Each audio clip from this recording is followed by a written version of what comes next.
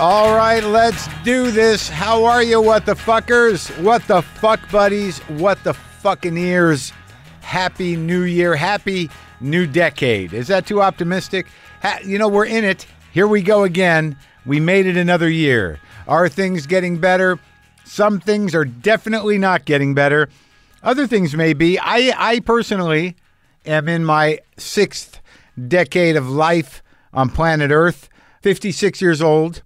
And I don't think I really took into consideration what this transition means. Like for me, New Year's is kind of I don't do much on New Year's. I don't go to parties. I don't work on New Year's. I used to. Sometimes I used to go out and do the early spot and get out, in and out, maybe go out to dinner. But the last few New Year's, I keep a low profile, watch a movie, take it in, the changing of the year with someone close to me, and that's usually been the thing.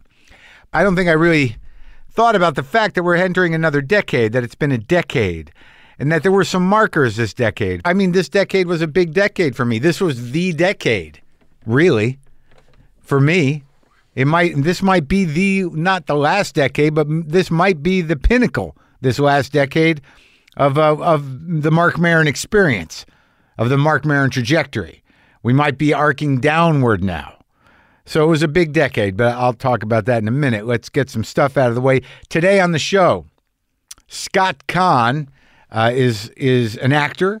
He's the son of James Caan. He's on Hawaii Five-0. That's currently in its 10th season. It's on Friday nights on CBS. I ran into him at Mogador in New York City, and I introduced myself. He knew who I was. I've liked his work in the Ocean's movie. He's always very funny with Casey Affleck. I've watched very little Hawaii Five-0. I always like James Caan, tough Jew. You'll feel the presence of me poking around in Scott Caan's brain and life for tidbits about his old man. But, he also lived, Scott was no slouch. He's been there and back, and it was nice to talk to him, even though I did probably get a little annoying. I tend to do that with the sons or daughters of the people who do the things. It's hard to avoid it, but usually I'm respectful. But I think we got a little something. Anyway, Scott Caan is here. My tour dates, if I could, the freezing leg of the Hey There's More tour begins Thursday, January 30th in Cleveland, Ohio at the Agora Theater. And then we go to January 31st in Grand Rapids, Michigan at the Fountain Street Church. Saturday, February 1st in Milwaukee, Wisconsin at the Turner Hall Ballroom. Friday, February 14th, take a break from the freezing, go down to Orlando, Florida at the Hard Rock Live, and then on to Tampa on Saturday, the 15th of February at the Straz Center. Thursday, February 20th, back up to freezing Portland, Maine State Theater. Friday, February 21st, Providence, Rhode Island at the Columbus Theater. Saturday, February 22nd, New Haven, Connecticut at College Street Music Hall. And Sunday, February 23rd, Huntington, New York at the Paramount. Go to WTFpod.com/tour for links to all the venues. Can you dig it? All those dates I will be doing with Dean Del Rey and me. So, the 10-year marker, the decade marker, the new decade business. It was 10 years in September since the beginning of this podcast, since when I started back in 2009 at the old house in the old garage, and that's a big deal. The arc of this decade has been a very impactful and life-changing period of time for me. I'm now in a new house, in a new situation. I'm about to move into the garage of this house. It's a nicer garage, obviously, and it's all redone. And it just, I guess everything goes on. Things are certainly different, but I tried to take a look back with a little bit of gratitude over the last couple of days as we begin this new year, with some trepidation, some fear, some hope, also some weariness, the idea of like when can I just ease out? But look, I just hope that you took a bit of time to express, at least to yourself, some gratitude for what you do have and what has gone well, and maybe how you can do things differently. As I've said before, it's difficult to live in a world where maybe things are going well for you personally, but things outside of you seem to be spiraling out of control. And I guess it's just we have to find a balance and figure out what we can do to help out.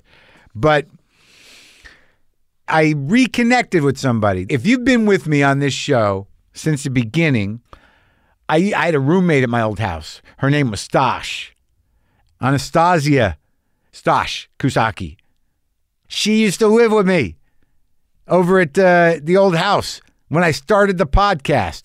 She was around, man. And she was there when I got in the bathtub with my jeans. She was there when we were just starting out, trying to figure out how to make money, packing envelopes with me, sending swag out to people that donated. It was before GoFundMe's and before the what is it called, Patreon. We just set up a website. If you like the show, send some money. I'll send you a T-shirt and some stickers. Hundreds of fucking envelopes. She was there at the beginning. She lived with me. And the reason I reached out to her is I wanted to tell her that LaFonda had passed because she had a relationship with the cat. The cat used to sleep with her, and she loved that cat. And that's how we reconnected. And we had she came over. I showed her the house, and we talked about how our lives had changed. It's been almost a decade. It was very nice because she was there at the beginning. She's doing fine, and I'm doing fine. And it just is. And there wasn't tension. It was one of those situations where I think I met with her a couple of times to apologize for the same thing, which wasn't anything. I just felt that when she moved out, it was weird. But everything's okay, man. She's got a baby. Things change, and it was great to see her. And it all happened because I reached out out of respect for her relationship with my fucking cat, with my past cat, LaFonda. And now I got to deal with Monkey, man. Monkey seems a little out of sorts. I don't know if that's, maybe, I guess they grieve. Why wouldn't they? But I sit down, he climbs up to me. He's literally like a baby. He'll climb onto my chest and just tuck into my shoulder every time. And he's sleeping a lot. I think he's sad. It took a week or two to, for him to, I guess, register that his sister was gone. But maybe that's it. Is that it? I don't know. Look, Scott Caan is here, and he's on Hawaii Five-0. That show must have a lot of fans. It's been on a long time. It's the 10th season. It's on Friday nights on CBS. We talk about a lot of stuff, and it was nice to meet him. And here we are, me and Scott, talking.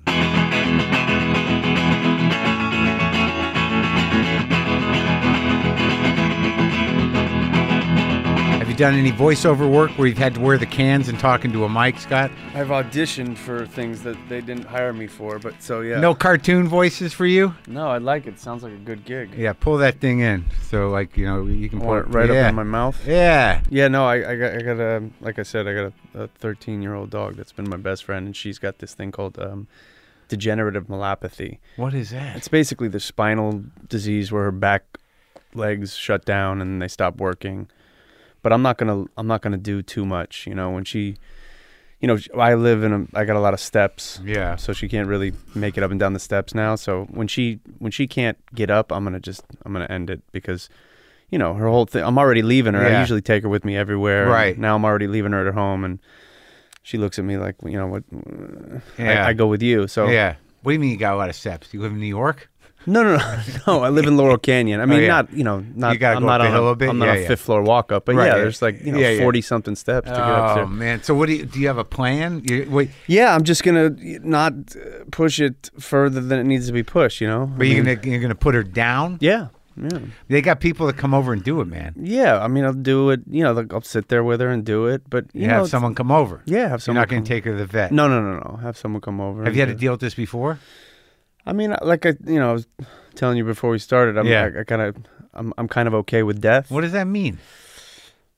Are you really, or you just think you are? A combination of both. I think part of me, there's like a party that can be cold to it because you've experienced a lot of it, and then there's another part of it that's like, we're all eventually going to wrestle with God at some point, and we never win. that Yeah, one, right. You know, so it's life's a tragedy, right? We're all gonna die. I know. Yeah, it doesn't end well for anybody. No. So if you wrote this in a movie, like this is the story, and then you die at the end. Yeah, it's always tragic. The one thing we know for sure. Yeah, and if it were me, I know what I like to do, and if I get to a point, we're all gonna be at that place, and we either get to be courageous or not. We either get to go, all right, there's more for me to do that I look forward to, right? And if not, let's just be done and see what's next. Or if there's nothing next, then let's be done. So I get it. I mean, I try to reconcile that shit. I mean, I'm 56 and I think about it more than I used to. I'm trying to be okay with it because it's on some level, it's the one thing we all know for sure, that we're going to die. So on a practical level, it should be the one thing that we're all relatively comfortable with, but it's actually the one thing we're all terrified of more than anything. Of course. And by the way, I'm not trying to be a tough guy. I'm scared I don't want to die. I like my life. Right. It's funny, when I was younger, I was reckless because I didn't care. Yeah. And I didn't care about what would happen to me. But now that I really like life, right, of course, now I'm like, well, wait a minute. Now I dig it. I want this to go on for a long time now. Things have turned around. But I feel like if I get to a point where I can't do the things that I like to do, or like with my dog, I can see that she's not happy, she's not herself anymore, then I'm going to go, what are we doing anymore? So you're going to have someone put you down? Is that? No, but I'm not going to, I don't know what it is. I don't know what I'm going to do. I still got a minute, man. I just want it to happen quick. Yeah, me too. I mean, that's another thing. Look, I don't want to do 8 years of slowly losing my brain and getting goofy. I hope, I'd like to go to the gym at 92 in the morning and get hit by a bus later in the afternoon. Fine. That's perfect. Yeah, 92. That's the right? age. Yeah, it's good. I'll take it, How are your genes? You good? I think I'm pretty good. Yeah? Yeah. Well, I mean, now, are you friends with your dad? Yeah. Oh, that's good. Yeah. It's because, like, it must be an odd thing because he's like one of these kind of, like, stocky alpha Jews from the 70s. One of the three, I guess, right? All right. In acting world or in the world in general? It's funny. I only knew tough Jews growing up. There's plenty of tough Jews. Yeah. So what, you mean like your family? My family and people that I knew and people I knew growing up. Yeah. But yes, in the acting world, there's like him and who else? Of the tough Jews? Yeah. Well, now you got Bernthal. John Bernthal. Yeah. He's a half Jew or full Jew? I think he might be full Jew. I can't remember. I talked to him. Genuine tough kid. Yeah, for sure. Genuine tough kid. Yeah. Shia LaBeouf. He's a Jew is half too. a Jew. He's a half a Jew. Genuine tough kid. He is. Yeah. I mean, by the way, I know John. Yeah. And I actually used to box. He boxed, and I boxed with some people that he boxed. Yeah. And so I've heard stories about him being genuinely tough. Yeah. And I don't know Shia, but I've heard stories that he's a tough kid too. It seems like it. Yeah. I mean, I'm not. Yeah, I think I'm more of an alpha pussy, really. I don't know. I'm not that tough. No. But I mean, so you grew up in Hollywood. I did. And like the whole time, like, well, how did it work out? Like, how many siblings? How many kids does your dad have? Like, how did that all break down? He's got a lot of them, a lot of different wives. Yeah. I got a sister that I met when I was 12. That you met when you were 12? Uh-huh. How the fuck does that happen? Did you not know about her? I knew about her, but it was just something we didn't really talk about. I walked into the house. I was 12 years old. That was the first wife? Yes, his first wife. Well, there's also one that's suspect that I think was annulled quickly, so I don't know if they count that one, but that might have been before that or after. I don't know. Anyway, right. Yeah, I walked into the house. I was 12 years old, and she, my dad said, "Hey, this is your sister. Meet your sister." And she looked at me, and the first thing she did was she said, "He's stoned." And that's you? Yeah.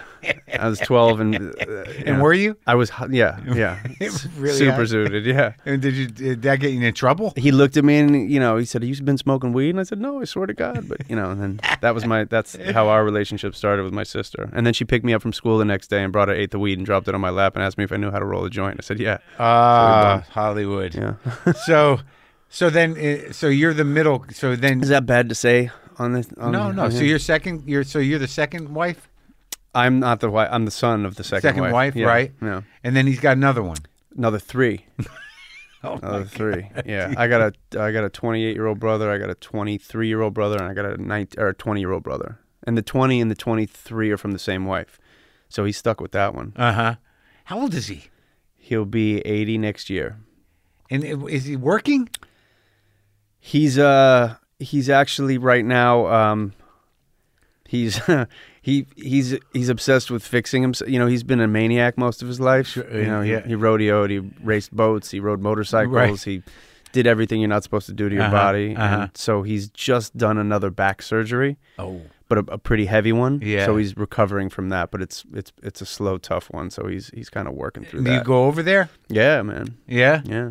Now, so when you're growing up, what's the scene? I mean, because I've talked to a couple of Hollywood, people that, Is that I'm the Hollywood people category? Well, It's you okay grew if up here. It's not a matter of Hollywood people. Like I've talked to people whose parents were in the business and they're in the business. Like Right. Ed Begley Jr. For example, that it's just a very specific. It's not a judgment thing. It's a specific type of lifestyle. Right. And throughout the duration of this show, if there's anything that starts to reveal itself is that this is a community like any other community of working people. They just happen to be movie stars, Sure. and completely some of them are out of their minds and spend too much money. Right. But like growing up, what was the house like? Who were the people that were around? Who were your peers in that world? I mean, Or your dads? I mean, he was kind of the anti-Hollywood dude. You know Oh, what yeah? I mean? He sort of didn't speak highly of that world. And, he said, if you ever turn out to be one of these Hollywood kids, I'm gonna give you a beating. I got that talk every day. So Really? oh yeah. And who was he like? Like who? What was the example? I mean, I don't know. There was no example. Just a spoiled Hollywood don't be brat? don't be a brat, or I'll kill you. Basically, Yeah. My dad's. He's played tough guys, but he's genuinely a tough guy. He is. One of the toughest guys I've ever met. I just remember reading that his father was a butcher. Yeah. And I mean, this guy was. My grandfather's hands were like. One finger was like two of your thumbs. Did you know the guy? Yeah, I knew him. Oh, yeah. He passed when I was, I think, 7 or 8 years Yeah. old. But I mean, he would, he could lift people out of cars at 70 years old. He could bend quarters with his hands. Come on. I'm not kidding. He ripped phone books in half. I mean, he was like weirdly strong and These scary. are things he'd show you he could do. Yeah. It's what- But so anyway, about Entertaining for the a kid. Hollywood thing. Yeah. He anything but this business and anything but being like one of these Hollywood people was sort of his trip. So is he mad at you now? No, because I think he respects what I do a little bit. Yeah. And he's. I mean, I don't want to say proud, but I think he. It's so weird to hear, though, isn't it? Because he was doing it a long time. Yeah. I mean, he was in westerns. What was he in that movie with Dean Martin? I mean, Christ, he was like Yeah, in the- El Dorado with John Wayne and all Yeah, them, yeah. It's wild. I mean, at some point he must have loved show business. Yeah. I mean, you find something you're good at, and they tell you you're going to give you money to do it, Yeah, why not? and you like it a little bit. Yeah. and you keep doing it. Yeah. And none of the siblings, none of the other people went into show business? No, they're all creative Yeah. dudes. The boys are all creative. My sister, not so much. I mean, she might be creative, but she didn't really go into that at all. But yeah, they're all creative kids, in Yeah. one way or the other. Yeah. And are they working in the industry? A little bit. Yeah. The second brother, he's part of a theater group, and he works in the theater. And I mean, as you know, it's not you don't just get to go raise your hand and go, oh, okay, here's a job. No, I know. Yeah, of course. But yeah. I mean, but I just was wondering what their aspirations are. There's no butchers or dentists. there's no butchers or dentists. Definitely not dentists. Yeah. That's not going to happen. No. I remember my little brother. I went over to the house when he was like 12 years old or something, and he was doing homework, and Yeah. my dad ended up just taking the homework and doing it, and his wife started screaming at him, you got to let him do his own homework. And he goes, he's not going to be a rocket scientist, okay? Don't worry. Like, he knows what these kids' fate is. He's decided Yeah, already. yeah. So, but you didn't start out when you were growing up. You weren't always into acting, though, right? No, I mean, at first I was into anything but having to go to school, Yeah. I didn't like school, Were which you- is another thing. I don't think school is for everybody, Yeah, that's probably true. right? I mean, it shouldn't. Where were you going though? Like, what was it? Were you in Hollywood High, or what? I went to Beverly Hills High School. Yeah, Yeah. I made it to, to the end of 10th grade. that was it. Yeah. That's it. But I what also- happened? I got a record deal, and then I went on tour for the beginning of my 11th grade year. I was on tour for about 9 weeks, and at the time, I don't know if you remember Cypress Hill and Yeah. House of Pain. I was on tour with those guys, and I got off that tour, and then they said, "Are you going to go back to high school now?" And I said, "I don't think You so." were performing. Yes, I was. You were a rap guy? I was a rap guy, man. And you were a successful rap guy? I mean, I kind of knew it, but I didn't go get the record or anything. You can't get the record. It doesn't exist, I don't think. Really? Yeah. But so you were like the white rap guy? Yeah, sure. Sure. Did you have a partner? I did. His name is Alan Mamon. He goes by The Alchemist. He's probably one of the most respected hip-hop producers in hip-hop today. Oh, really? Yeah, so he's stuck with it, yeah.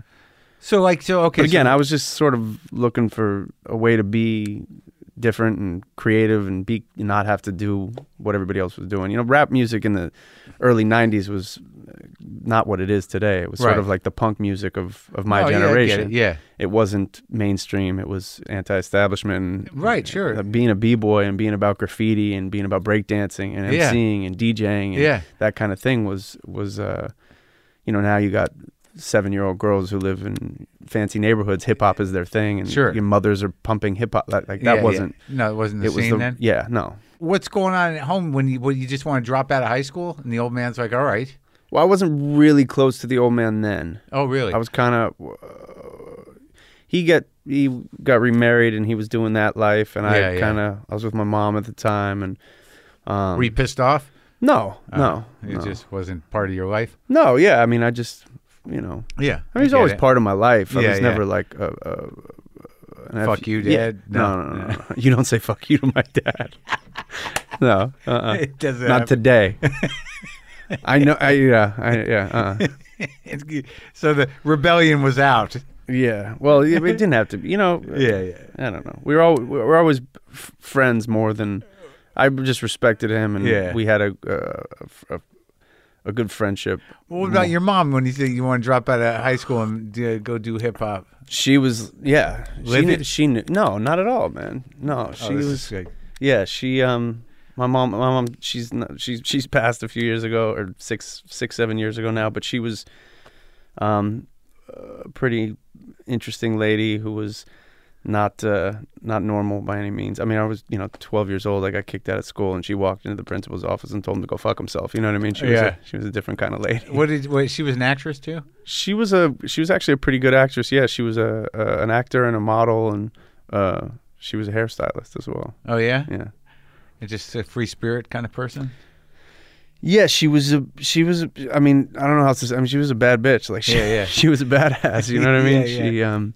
She didn't really take a ton of shit. She was pretty cold, like. Yeah. And I said, I think I'm good at this thing, and she was like, well, do it. Don't do that other thing you're not good at. You know. Fuck it. Yeah, fuck it. So, all right, how does the rap career stop? So we got signed to this label in Europe. Yeah. And so we went to go do this show in London. I think it was called Top of the Pops or some goofy shit. I don't know what it was called, but we went there. I was 16 years old. We went there, and when we got there, they had done a remix to our song, and our album was about to come out in the States. And when we got there, they said, this is the remix, and this is what you're going to perform on the show. Right. And it was some goofy house mix of our song, which we hated. It wasn't even your mix? They house music at the time was big in London, and this is what they wanted. This is how they wanted to pump our record in London. Yeah. Yeah. So we, the night before we were getting per diem every day, so we decided we got to keep getting the per diem while we're here. Yeah. So we collected all the per diem. Yeah. And then on the morning we were supposed to leave and do the rehearsals and do the show, we took a flight to Amsterdam. Right. Never told anybody. Yeah. And the label dropped us, and then they called our label in back in the States, which was Tommy Boy Records at the time. And I think that pissed them off too. So then they end up dropping us and not releasing the record. That's my story. I mean, maybe it's because they found out that the record, they didn't like it as much, but it's a much better story that they dropped us because we did something, You ran off with the per diem, bailed on the TV which show. we did do. Yeah. Yeah. So, Amsterdam was fun, right? It was very fun. At 17 years old, Amsterdam, staying in youth hostels for 2 weeks was... And you just bailed on the TV show? Bailed, didn't even say anything. Do you have the record, don't you? I have most of the songs that we did, Yeah. That's kind of disappointing. You had to put your fucking record out. Yeah, but then look, I found something else that I like to do creatively. What, the acting? Yeah, the acting. When was it? When did you first start doing that? We were actually doing a show at the Santa Monica Civic Center, and there was a director. What was your rap name? Skills. Okay, just Skills. Yeah, Skills in the Alchemist. No, he was actually called Mudfoot at the time. Skills in Mudfoot. Mm-hmm. Okay. Yeah. Yeah. So, I can't tell if you're looking at me like you're kind of making fun of me. No. What do you mean? I'm just. Well, I mean, as much as you are making fun of myself. Yeah. Yeah, okay. Your ego when you're 16 is amazing. You know what I mean? So. No, I know. I mean, I'm not making fun of you, but you can make fun of me. No, it's nice. I mean, it's. I think it's a little. You can get a little laugh out. Yeah, why not? I hope everybody's laughing their ass off. I don't, shit. So you're doing a show in Santa Monica? Anyway, long story. I mean, do you edit this or do we just talk and just then talk? Don't be self-conscious. No, I'm not. Good. I mean, the older I get, the more self-conscious I get. It's really? Is that happening? I think so. I think I get more. When you're younger, you want to be kind of swagger. Yeah, but then you realize that that's all bullshit, and then you get, and especially today, you say the wrong, you put foot in your mouth today. Everybody knows about it. Everybody hates you. We haven't done anything. He hasn't done anything hateable. Okay, good. Yeah, good. and you'll stop me if I do. No, you'll probably let me. No. But I can appreciate that. It is kind of weird where, when you have the sort of life lessons of, especially if you've been an asshole or you've been arrogant or you've left some wreckage. You get to a point in your life where you're like, what was I doing? Yeah, that, and also today, like I said, you say the wrong thing and everybody's mad. Well, I think sometimes everybody knows about it. I think more is if you do the wrong thing, that's worse. That too. Saying the wrong thing. It's not like you're going to drop the N word or something right now. No. Yeah. But you don't know I don't know what's appropriate or what's not appropriate anymore. No, not really. Not really. Anybody ever tell you remind me of Giovanni Ribisi? Have you ever gotten that? No. No. But I don't know him. I've interviewed him. Yeah. Yeah. Very good guy. Yeah, he's a good guy. Yeah. Intense guy. Good actor. Very, very good actor. You known him a long time? I did. I've done a couple movies with him. Which ones? I did Boiler Room with him. Oh, yeah. I did Gone in 60 Seconds with him. Oh. And I directed a movie that he was in called The Dog Problem. The Dog Problem. I saw that credit. Like, that was... How many have you directed? 2.5. 2.5 movies you've directed? You're in the middle of one now? No. I wrote a movie called Mercy that my good friend Patrick directed, but we sort of wrote and directed it together. I mean, he's the director, I'm the writer, but we worked on it too. He directed. I shouldn't say that. Let's come around to that. So you're in Santa Monica. Skip's Santa Monica. You're doing the gig. Long story short, this director who was making this movie called A Boy Called Hate. It was about this young hoodlum who steals a motorcycle and kills people, and he came to my show and got in touch with me somehow and said, would you come audition for this? And I said no, and then when I read it, I thought, well, this is cool. I'd like to ride a motorcycle and shoot people. And then did you ride at the time? Did I ride motorcycles? Yeah. I've been riding motorcycles my whole life. I don't anymore. I have a 5-year-old daughter, and my gal said when she got pregnant, we never ride a motorcycle ever again. And I said fine. So I haven't ridden a motorcycle in 5 years. Because she didn't want you to die on the motorcycle. I think that's where she was going. Yeah. And it's good because I honored that. That's nice. Yeah. I honored it. I still have a bike, but it just sits there. And it's not calling you? It does sometimes, but it's not worth it. I've been hit a couple times. And it's fucking scary. My buddy Dean, a car just ran him off the road and he went down on the highway and fucking got skinned up pretty good, but he that's lucky. I mean, skinned up pretty good as you made it. Yeah, man. Yeah, it's crazy. And he didn't ride for a while, but he couldn't stay away. Right. I don't think he's got a bike now, but he was a lifelong bike guy. I think I just liked looking cool anyway, so I'm fine with it being gone. I think I never rode him because my dad was an orthopedic surgeon, and he dragged me to the hospital when I was in high school and showed me a gun traction. That I got the sort of a scared straight shit. Right. But I could have used your dad. Yeah. I've had a lot of orthopedic surgeons in my life. He would have taken you to the hospital. What did he do? Knees, elbows? Sure, he was a knee guy. Back, he did knees, backs, hips. I mean, he was full on. His partner did hands, but he could set most bones. Okay. Did some sports medicine as well. All right. Yeah, real deal. All right. I've had a bunch of surgeries. Oh yeah. Yeah. From what? From all different stupid stuff. ACLs, torn biceps, broken collarbones. From falling off shit? I did wrecking cars? No, I've done a lot of Brazilian jiu-jitsu for 20 years. Do you fight? On the street? Yeah. I'd like not to. Yeah. But have you? When I was a kid, all the time. Yeah. Oh, really? You got into fights all the time? Yeah. But not as an adult. I think I've been in 2 fights, and that's in 20 years, right? Yeah. Yeah. Because it's not my impulse to fight. I'm more of a negotiator. Yeah, I get it. Yeah. You're smart. I guess. Yeah. But some guys just don't even think twice. Well, I mean, when you're younger, it's like proven stuff. But no, I hope I don't want to get into a fight. I feel like I should have been in one fight. We can. Well, I mean, when we're done with this, we'll go down. Yeah, but I think that I don't have a chance there. I don't. Everybody's got a chance. Is that true? Yeah. Is that what you learned? Yeah, absolutely. You hit somebody square in the jaw and they go to sleep. That's it. Yeah. So you could get one through. Yeah, absolutely. Are you provoking me right now? Absolutely not. I don't want to fight you at all. So you do this movie, A Boy Called Hate? Yeah, so anyway, I just, when I did it, I sort of realized that this is a good world for me. I didn't know if I wanted to write, direct, move the lights, bring the food, but whoever these group of weirdos was, I was into this trip. And that was the first time you'd been on a set like that? I mean, I guess, my dad didn't work a ton when I was growing up. He took a lot of time off for whatever reason, but I didn't really view it when I was a kid as something to do. It was just like, okay, this is his job, my old man's job. But when I was there, a part of it, I thought like, okay, this is my group of people. Oh yeah, just because there's so many different kinds of people in one place doing different shit. But it's all this like this creative energy going towards this one thing, and it sounds pretentious, but no, it's true. It's not pretentious. I mean, it's a business, and when you get on if you say something's pretentious, then it takes away that it's pretentious, right? Well, no, I think that like it's weird when there's a thing that we do when you're involved in show business where you sort of, especially if you've got more of a kind of a street smart, rugged sensibility, where you kind of trivialize it. But it's like it's a fucking real business, and people work hard, and there's all kinds of people involved in one thing, working towards this one thing. And it's kind of amazing. You get on a set and you're like, there's like 100 people there. I don't know what they're fucking doing, but they're doing real jobs, right? Like down to the fucking person that's figuring out how to hide your mic. Yeah. So when you get that bug, do you take acting class? I did. I went to this place called Playhouse West.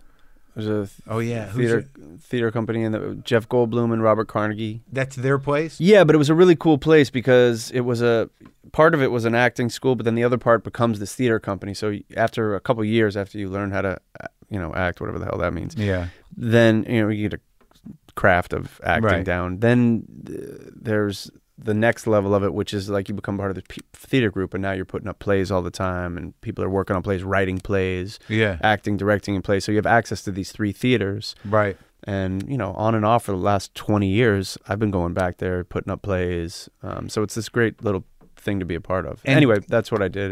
And Goldblum is like one of the guys who created the place? He's him and Robert Carnegie. Robert Carnegie, I don't know that guy.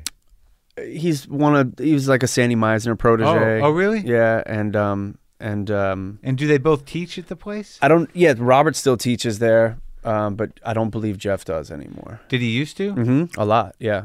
And did you take with Jeff? No, with Robert. But I worked with Jeff a bunch. Yeah, over the years. He's an interesting actor. He's one of my favorites. Yeah, he seems to be the real deal. What makes him your favorite? Like, what is it about the way he does it? Just the way that it's very quirky, right? Yeah, but he's. I've never met anybody who's more. I mean, in life and when he acts, who's more attuned with what's going on with the other person. He couldn't be more in the moment, Yeah. And there's something like really interesting and human about that. It's like he's interested in everything, and he's interested, and that's, to me, the best actors are the ones who pay the closest attention. So that's why that's true. He's almost compulsive about it. He's studying you always, and that's to me, acting is, you can plan all the stuff you're going to do, or you can just pay attention to what the other guy's doing or the other people are doing, and that's what makes people more interesting, if they're interesting to begin with.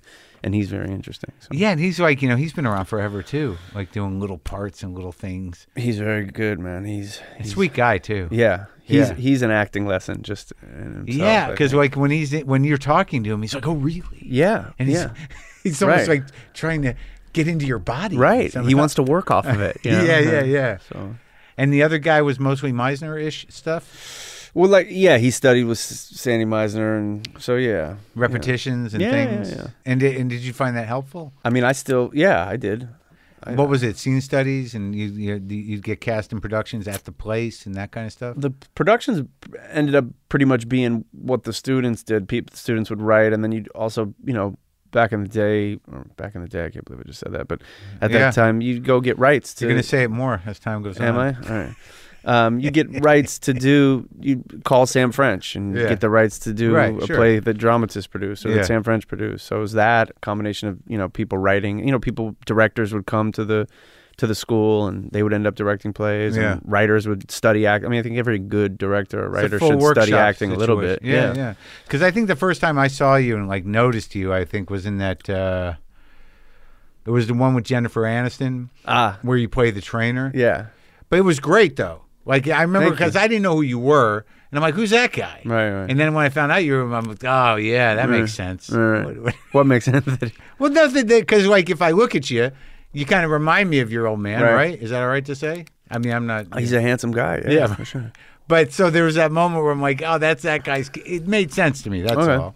But I thought he was a douchebag. But I thought it was a. He had a full life inside him, that guy. Thank you.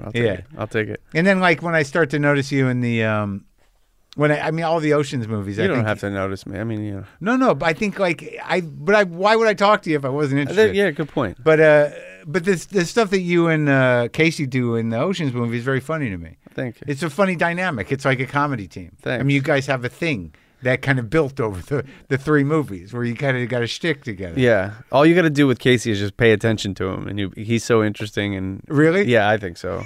So I just sort of showed up and just paid attention to Casey, and I felt like reacted to him. Yeah, basically, that's it.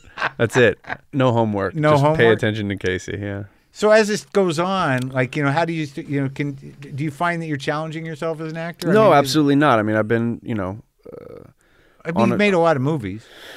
Yeah, but it's been a minute, and I've been on a procedural show for 10 years, which is a long time, dude. Yeah, and it's listen, I'm no complaints, man. I mean, I'm lucky to have a. How long are you in Hawaii every year?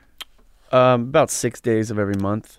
Was that how it goes? Yeah, I just go and I'll do a couple episodes, and then I don't do all of the episodes anymore. Okay. And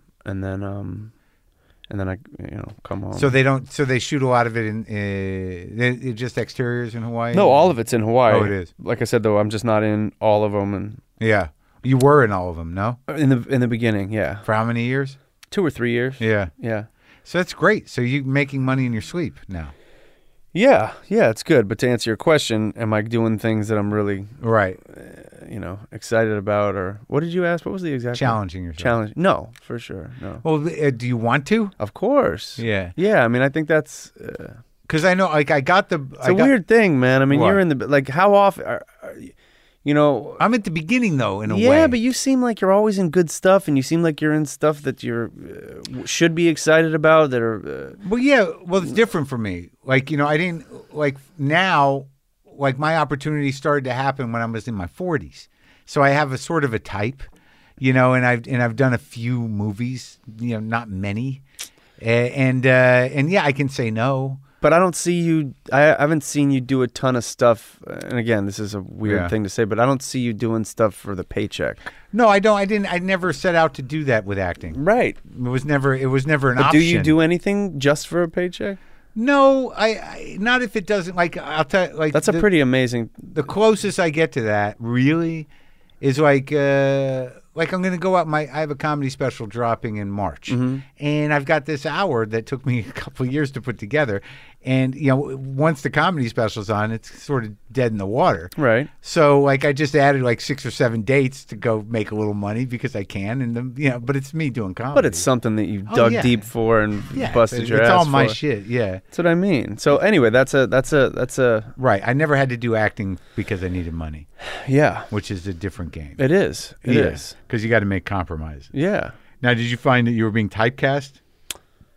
You mean as a result of why I ended up doing... Well, no, just, I mean, do you play the same guy a lot? I think I don't know. Maybe when I was younger a little bit. Yeah. But Dano's not he's not like a thuggy kind of jockey dude. No, I guess not. But I guess am I a jockey dude? I don't know. Are you? I don't know. You tell me. I'll take it. You typecast me. I don't know. I just met you. Yeah. And I know you do the Brazilian whatever. Brazilian Jiu-Jitsu. Yeah. You know, so you like it, man. You should try it. I know I should try something. You don't. You're not into any kind of. I run up the hill. That's great, man. And I do exercise and That's I work great. out and stuff. But Yeah. the competitive thing, you know, I don't want to, be crying on a mat. Oh, nobody's gonna make you cry. But I think you gotta Get out there and I'm not. I know I'm competitive, but I don't like losing. Yeah, I don't like losing either. But you know how to deal with it because you probably played a lot of shit. Yeah, I guess everything.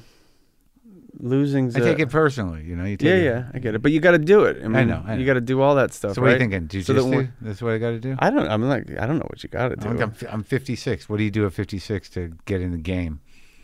What game you want to? I don't know. I can't start playing basketball. I don't know how to play basketball. I don't know. I'm just saying stuff that's difficult and hard. It's Yeah. we got to do You got to push yourself. Everything. If you just sit around and No. I push myself up the hill. I'm going to start running up there. It's good and enough. I run down. It's a big hill. It's 45. Everyone's different, man. If I didn't have exercise and jiu-jitsu, I'd probably have to take antidepressants. No, or something. I'm the same way You know now. what I mean? If I go 45 minutes up, it's straight up, and then I run down. It's like an hour and a half. And I hadn't done it in a couple of weeks. I did it today, and it was great. Yeah, I mean, look, you can't have a panic attack while exercising. So No. that should tell you something. Just a heart attack. That's true.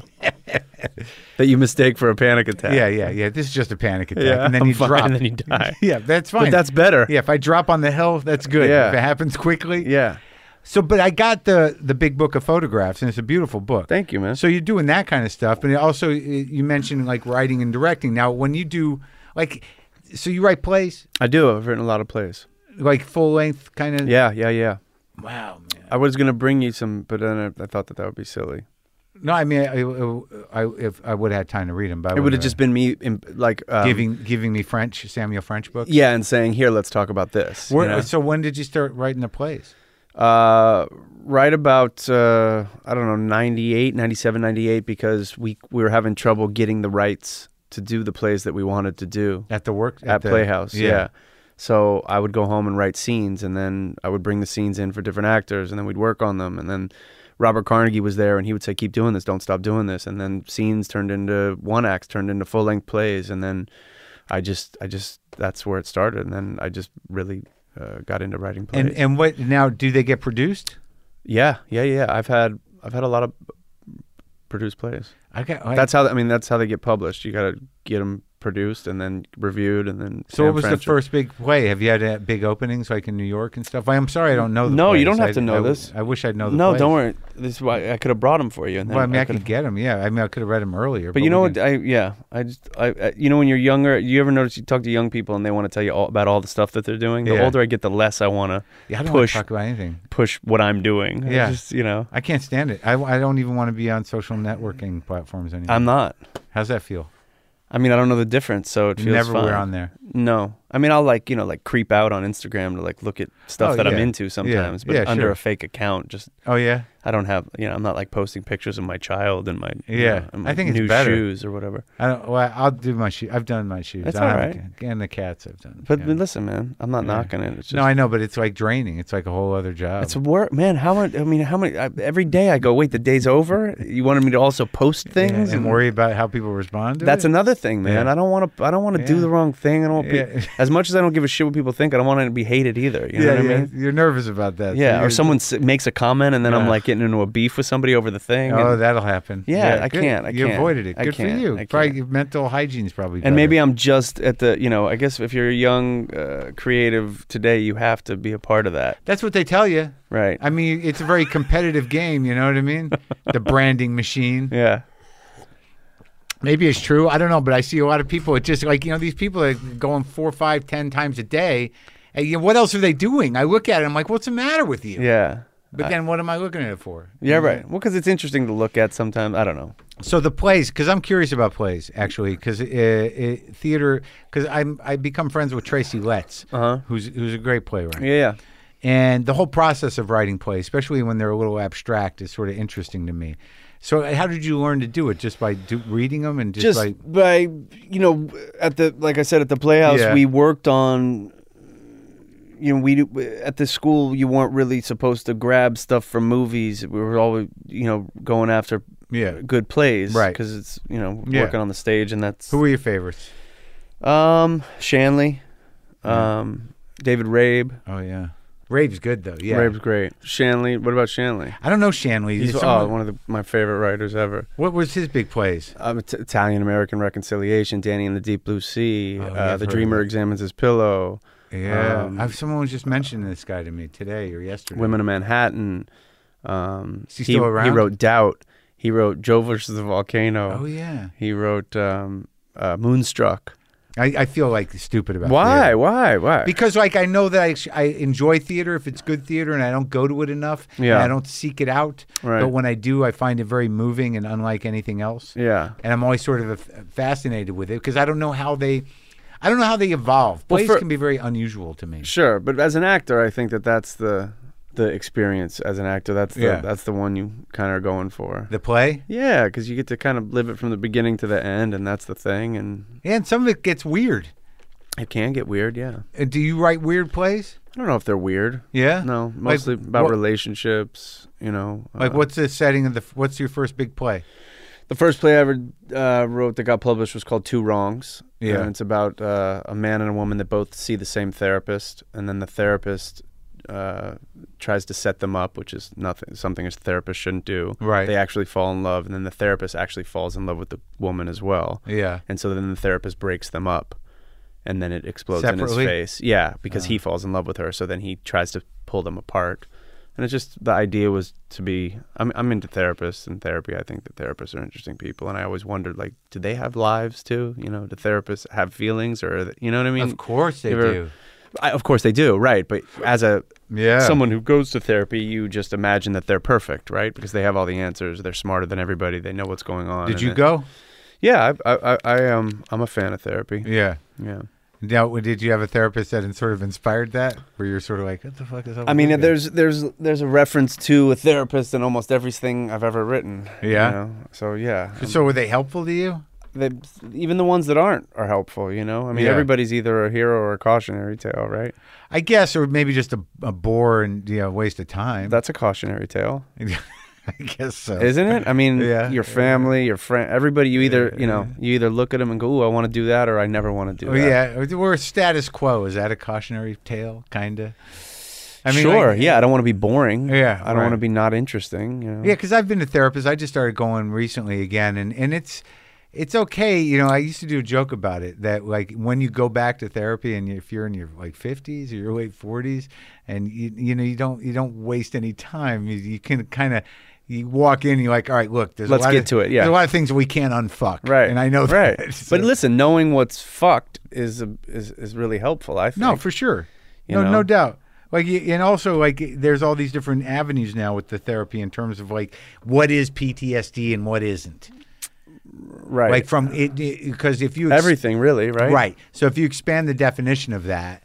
How much of your problems or whatever your shortcomings are, whatever your emotional obstacles are based on, maybe emotional trauma that you never even recognized as such. It has to be, right? Yeah. It's just a reframing of the same shit all the time. Right. Mommy, daddy, whatever. But you do it over and over and over and over again, and then you go, all right, I understand this a little bit, and that's it, right? Or you take pills, and you just. I never was always adverse to pills. Me too. Yeah. I tried them. Yeah. I mean, you mean drugs or like antidepressants? No, I mean like antidepressants. Yeah, I mean, listen, I don't want to down talk it because some people need it, but of course. Look, chemical imbalance or whatever else. The truth of the matter is we're all that stuff has to come from. And right. Yeah, I guess there's some people are just born goofy, Right. But for the most part, I'd say 95% of it is how we were raised, our childhood, or what screwed us up when we were younger. Yeah, it's weird though, because as you say, like you had a kid, and you say that there's a part of you get older, and you're not, you don't want to be as cocky or whatever. You know what I mean? That sometimes age just kind of mellows you. Like some things aren't as important as they used to be. Sure. Which is a fucking gift. Right.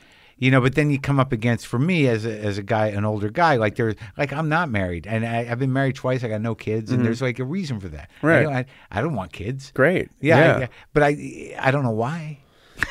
You know what I mean? Did you want a kid? Yeah, I feel like I always wanted a kid. So the kid was on purpose. Well, yeah, pretty much. Yeah.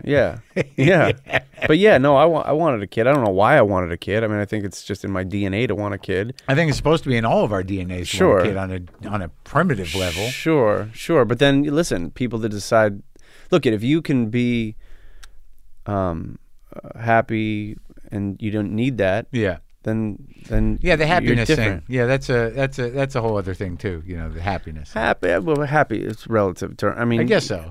But I mean, if you can get through life and realize I'm glad I didn't do that. Yeah. But I mean, you know, look, I mean, what are we here for, right? I guess. Yeah. I mean, I'm not saying it's bad or good. I'm not either. I'm not saying. I'm just realizing as I get older that like you do start to realize like it's a finite trip we're on. Yes. You know, we're back to death. Right. And you know, it's like, what is it? Because like you spend a lot of time repeating yourself or doing stupid shit or whatever it is that are your patterns. And then one day you're sort of like, I got to make some different choices.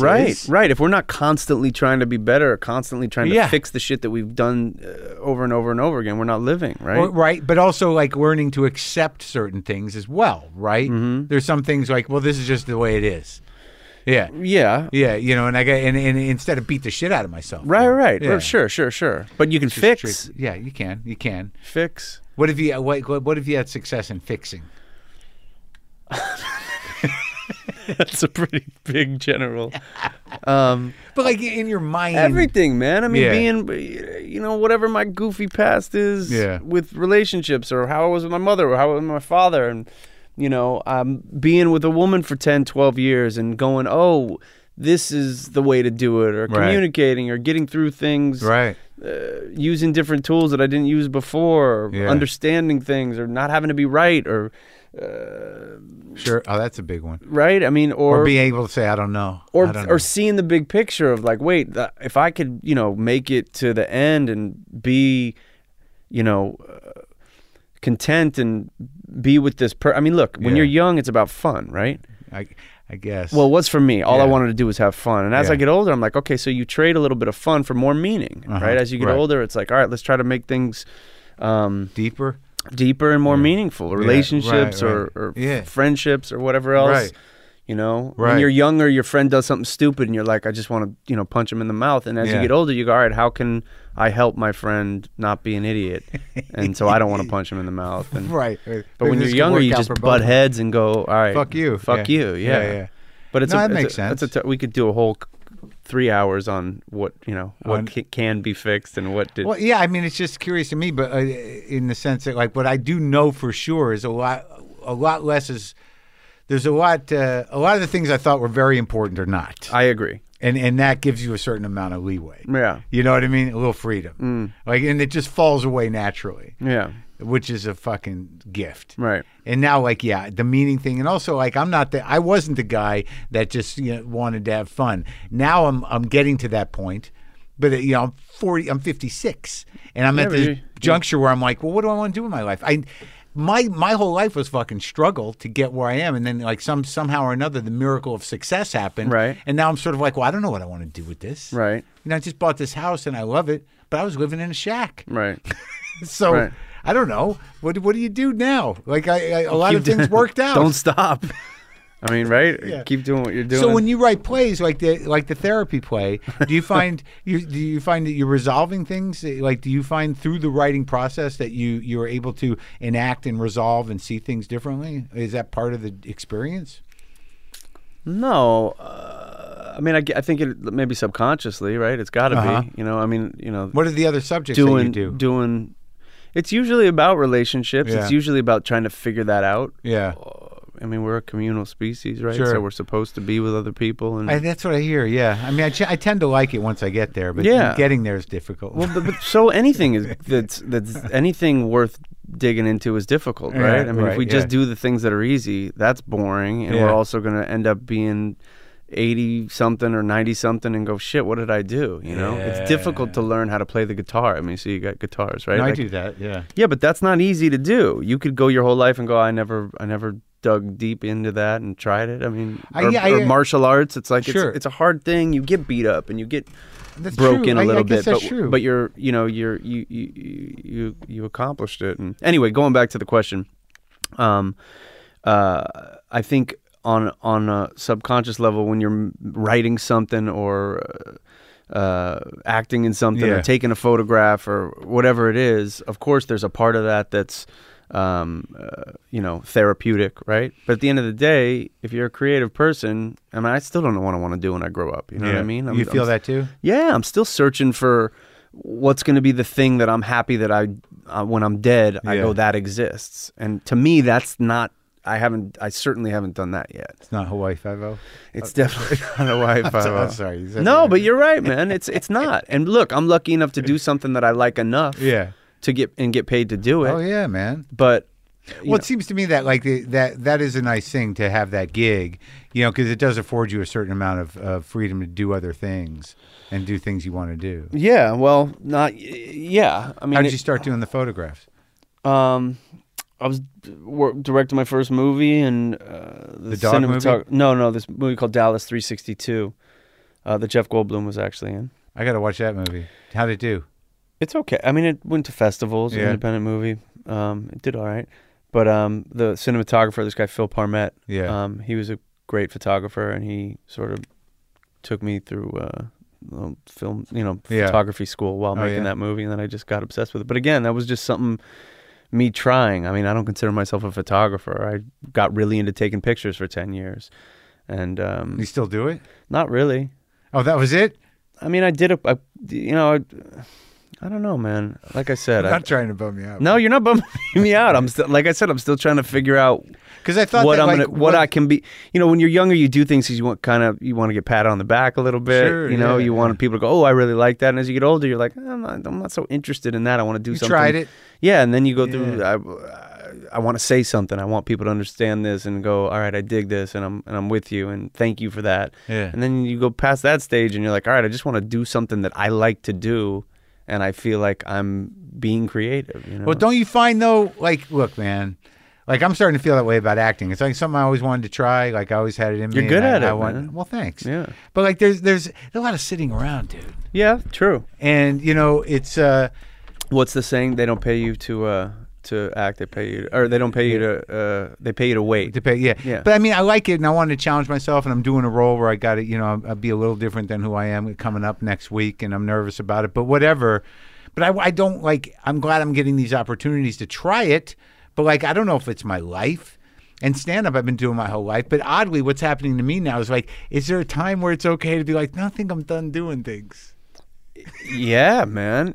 As long as you got, I mean, like you said, you're not living in a shack anymore. Well, the thing is, right, that's true. But like, I guess my point is, no matter what you do or what you think in your mind, I'm going to do something that's going to be the thing that I'm going to be proud to leave or whatever. All that stuff drifts. It all fades, man. What do you mean? I mean, it's like, what is the relative importance of fucking anything that anyone's accomplished? Eventually, after 5 years, 3 years, it's like, it's gone. It's behind you. It doesn't matter anymore. Yeah, but if you're a creative, I hate to use the word artist, but if you're an artist and you get to a point where you don't want to do it anymore, then you're probably ready to die. I guess. You're like my cat, you just like, I'm going to crawl under the bed. Yeah, man. I mean, she's like, I don't do the things I used to do anymore. I'm not, my dog doesn't run up the steps and catch ball anymore. She used to jump up and catch a Frisbee. She can't jump up anymore. You think she's happy? No. No. I mean, 300 years ago, if we were traveling and the dog couldn't make it across the river, we'd see a dog. You know what I mean? Yeah. Someone hit it in the head with a rock. Like, it's a wrap on the dog. Yeah. No, they have good lives now. I think they did that with people even. Sure. If Grandma couldn't make it across the river. Sorry. Yeah. Grandma, it's been fun. Yeah. Got to go. We got to keep moving. Yeah. We can't miss this winter. I think people still do that. They just put them in homes. So right. Well, I don't want to go to a home. No. Yeah. If I hear someone say change the diaper, I'm going to look for a shot of heroin or something. Yeah. Someone to do it. No, I get what you're saying. But again, I say, I want to do something that I'm proud of and go, okay, I did that. I hope that when I do that thing, I immediately want to move on to the next thing. Right. Or otherwise, What's life? Or it's, you're old and you just want to hang out with your gal and kids if you have kids, or get a new cat. Or just sit and read. Sit and read. Oof. Oof. No good. No, man. How many plays have you written? 20. Yeah. And how many have been published? Well, I have 4 plays, full-length plays published through Dramatist. Mm-hmm. No, 3. Yeah. And then I have a collection of plays. And in that collection, there's about 15 plays. And those were all the plays that were like back published after I had gotten published. And that's all the stuff that I did at Playhouse West that never had a bigger production than at Playhouse West. And these are things that get done? You get residuals from them occasionally? Or? $6 here and there. Yeah. Have you seen productions of your plays done that you've just walked upon? No. Oh, no? Never. Huh. No. And do you want to do your plays? I would love to do a play in New York, but I go over, it's like I go in a meeting and they go, oh, that's cute, you write plays. They don't take it seriously. Why? I don't know, but maybe because I'm on Hawaii Five-0, or I don't know. I don't know. That's it, though? I don't know. Maybe I haven't written anything good enough yet for that. I mean, it's a tough world to get into. I mean, I've never acted in a play. I've been on stage acting in L.A. for 20-something years. I've never done anything in New York, on Broadway, off Broadway, off Have Broadway. you tried? Yeah. And I mean, not vigorously. Yeah. But that seems to be like, if you've written like 20 some odd plays, that seems to be like one of the things that has lasted the longest in terms of what you like to do. Sure. But just being prolific doesn't mean that you're good at it, right? No, of course not, but you like doing it. Yeah. So what about fatherhood? How's that going? I dig it, man. I dig it. My daughter's an amazing, smart, sharp, beautiful human being, man. How old? She's 5. Wow. Yeah, I mean, everybody thinks that about their kid, right? Geniuses. Geniuses. Yeah, they're all geniuses. Gifted. Yeah. Yeah. But she, man, there's few things in life that make all the bullshit go away, and she's one of them. You know what I mean? Yeah, that's great. But that's real, like. And you live with the mother. I do. Yeah. And I can't I don't have one, but I know that it does something to you. Yeah, man. It does a lot of things to you. Yeah. How did it change you, really? Were you nervous going into it? Were you concerned? Yeah, I was concerned. Like I said, everything's either hero's tale or a cautionary tale. So I don't. Everything I do with my daughter, aside from just watching her and enjoying her, is I hope I don't fuck this up. I hope my friend once told me. I told her I was having a daughter. She has 2 kids. And she had a rough childhood, and I said, I'm just worried. I'm having a daughter, and I don't. What do I know from raising a girl? I mean, I know I could raise a guy, just slap him around, and do what your dad did. Yeah, exactly. Or do what my dad did, the opposite of the bad that he did. Sure, yeah. And she said, all you have to do for a girl if you don't want her to be a stripper is just love her. And I was like, great. You could do that. Perfect. I can do that. Now, how many grandkids does your father have? 2, just my daughter, and then my sister has a son. Does he like it? Yeah, he does. Yeah? Yeah. They turn into something else, the old men, sometimes when they have the grandkids. He's the same. No? Oh, really? With her, he's the same? Yeah, he's the same. Well, I think because sometimes they can... But in a good way. They can show up better because the kid leaves. Well, that's the idea, right? Yeah, right. My girl the other day was talking about, her grandparents were so good with her. Yeah. Why can't their parents be as good? Because when you're a parent, you're figuring the shit out. By the time you're a grandparent, you go, I know just what to do. Yeah. And then when it gets a little goofy, I can go home, or they can send the kid away. Yeah, right. Perfect. And that's back to death, man. That's like same thing with death. Like, when we're young, we lose our great grandparents, and then we lose our grandparents, and then you lose friends along the way. And then by the time your parents go, you should be prepared and able to deal with death and able to accept it and understand it. I'm just dealing with this cat. My parents are still around. Yeah. My grandparents are gone. But what's the bummer, right? The missing it? No, it's no bummer. It's just like it's sort of like breaking up with somebody in the same. You don't want to do it. It's going to be a pain in the ass. It's funny you say that, because every girl that I couldn't break up with, I kind of had this sick feeling like, well, if they just die, I'd be okay.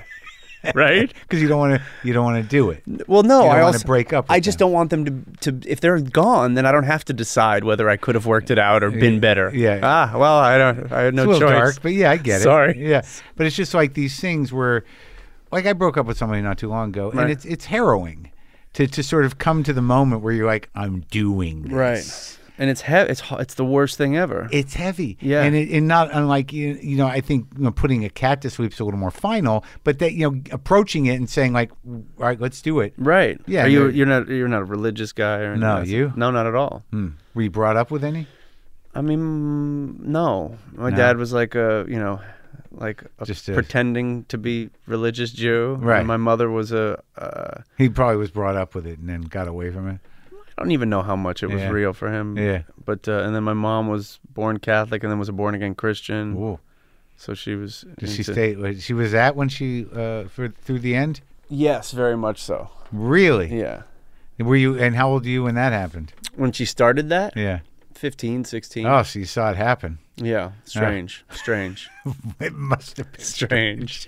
Yeah. It But I just- don't not. Hey man, look. Whatever floats your biscuit. You No, know I what get mean? it. I get it. But that's one of those transitions where you're like, man, what just happened? If you're happy, if it makes you happy, people that go after, yeah.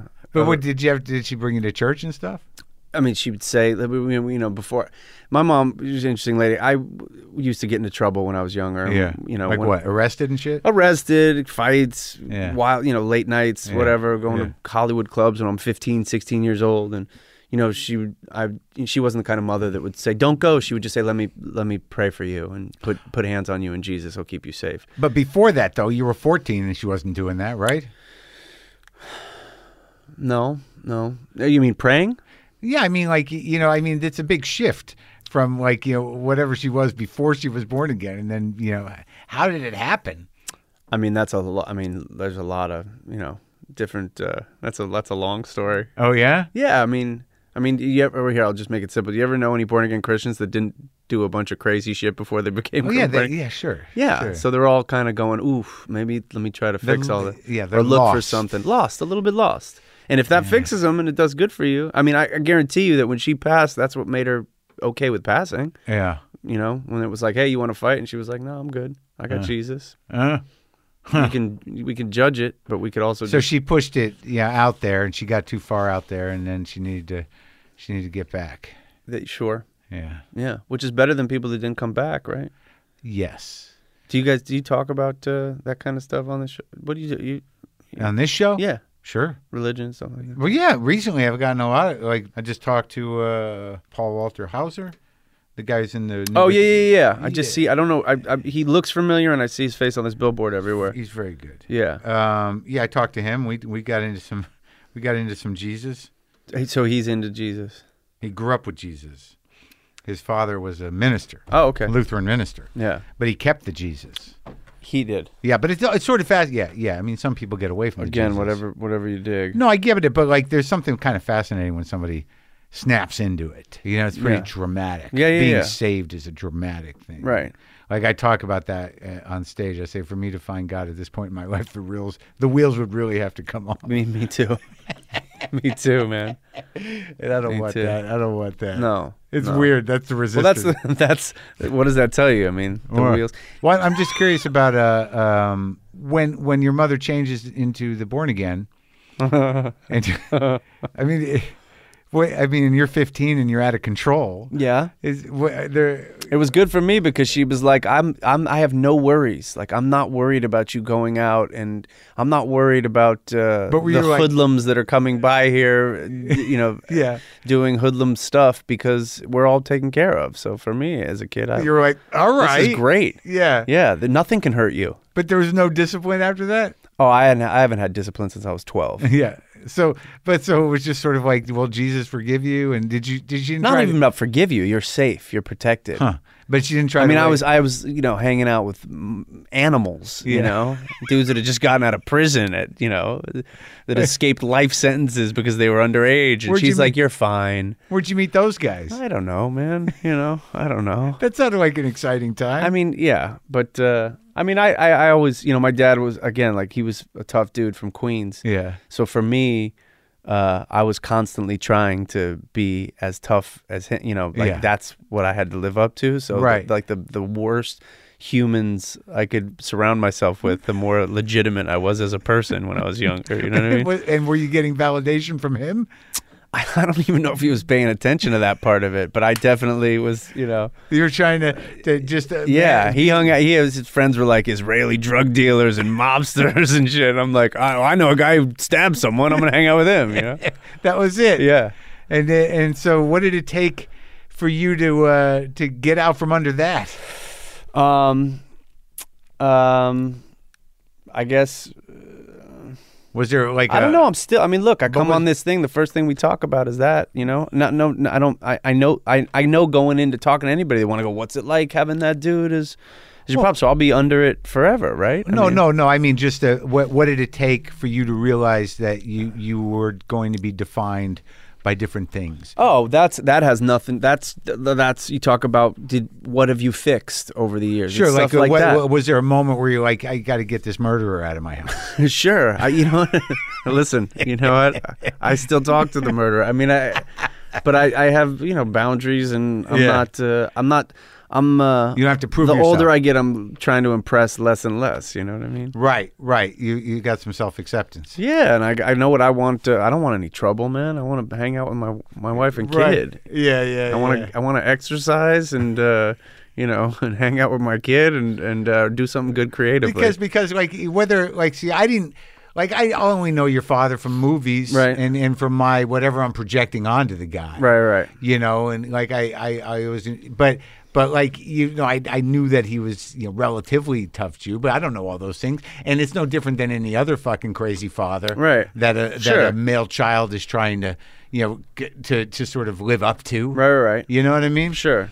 It's just a little more, I can. When you tell me it, I'm like, I can picture James Caan. Right. Yeah, right. It's just different. You can't picture me trying to live up to my crazy motherfucking father. Because I don't know. You're right. Exactly. Yeah. I mean, I was going to try to be a doctor.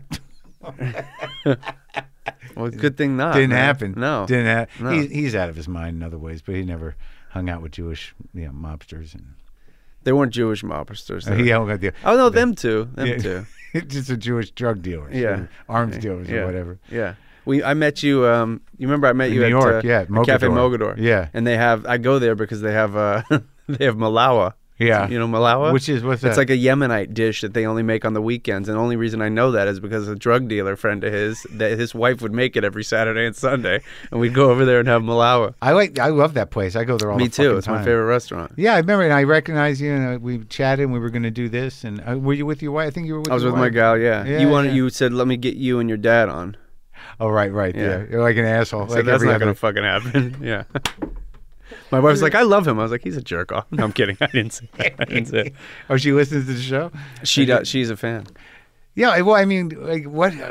That would have been great to have you and your dad on. Just have him, beat you down every other. I just sit word. there and listen. And yes, sir. What do you want me to say? You know what I mean? You'd start and he'd interrupt you. My dad, he just had a back surgery. He can't even get out of bed right now. Yeah. And if he gave me a dirty look, I'd crumble. You know what I mean? Still, yeah.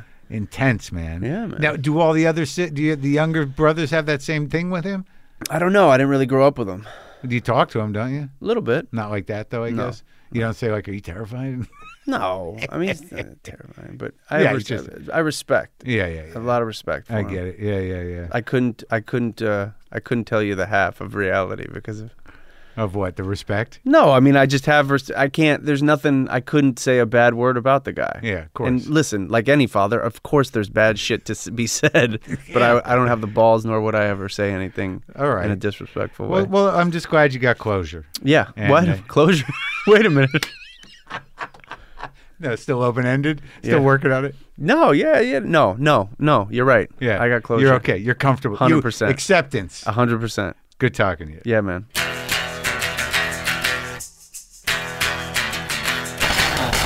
That was Scott Caan. I thought that was a nice finish.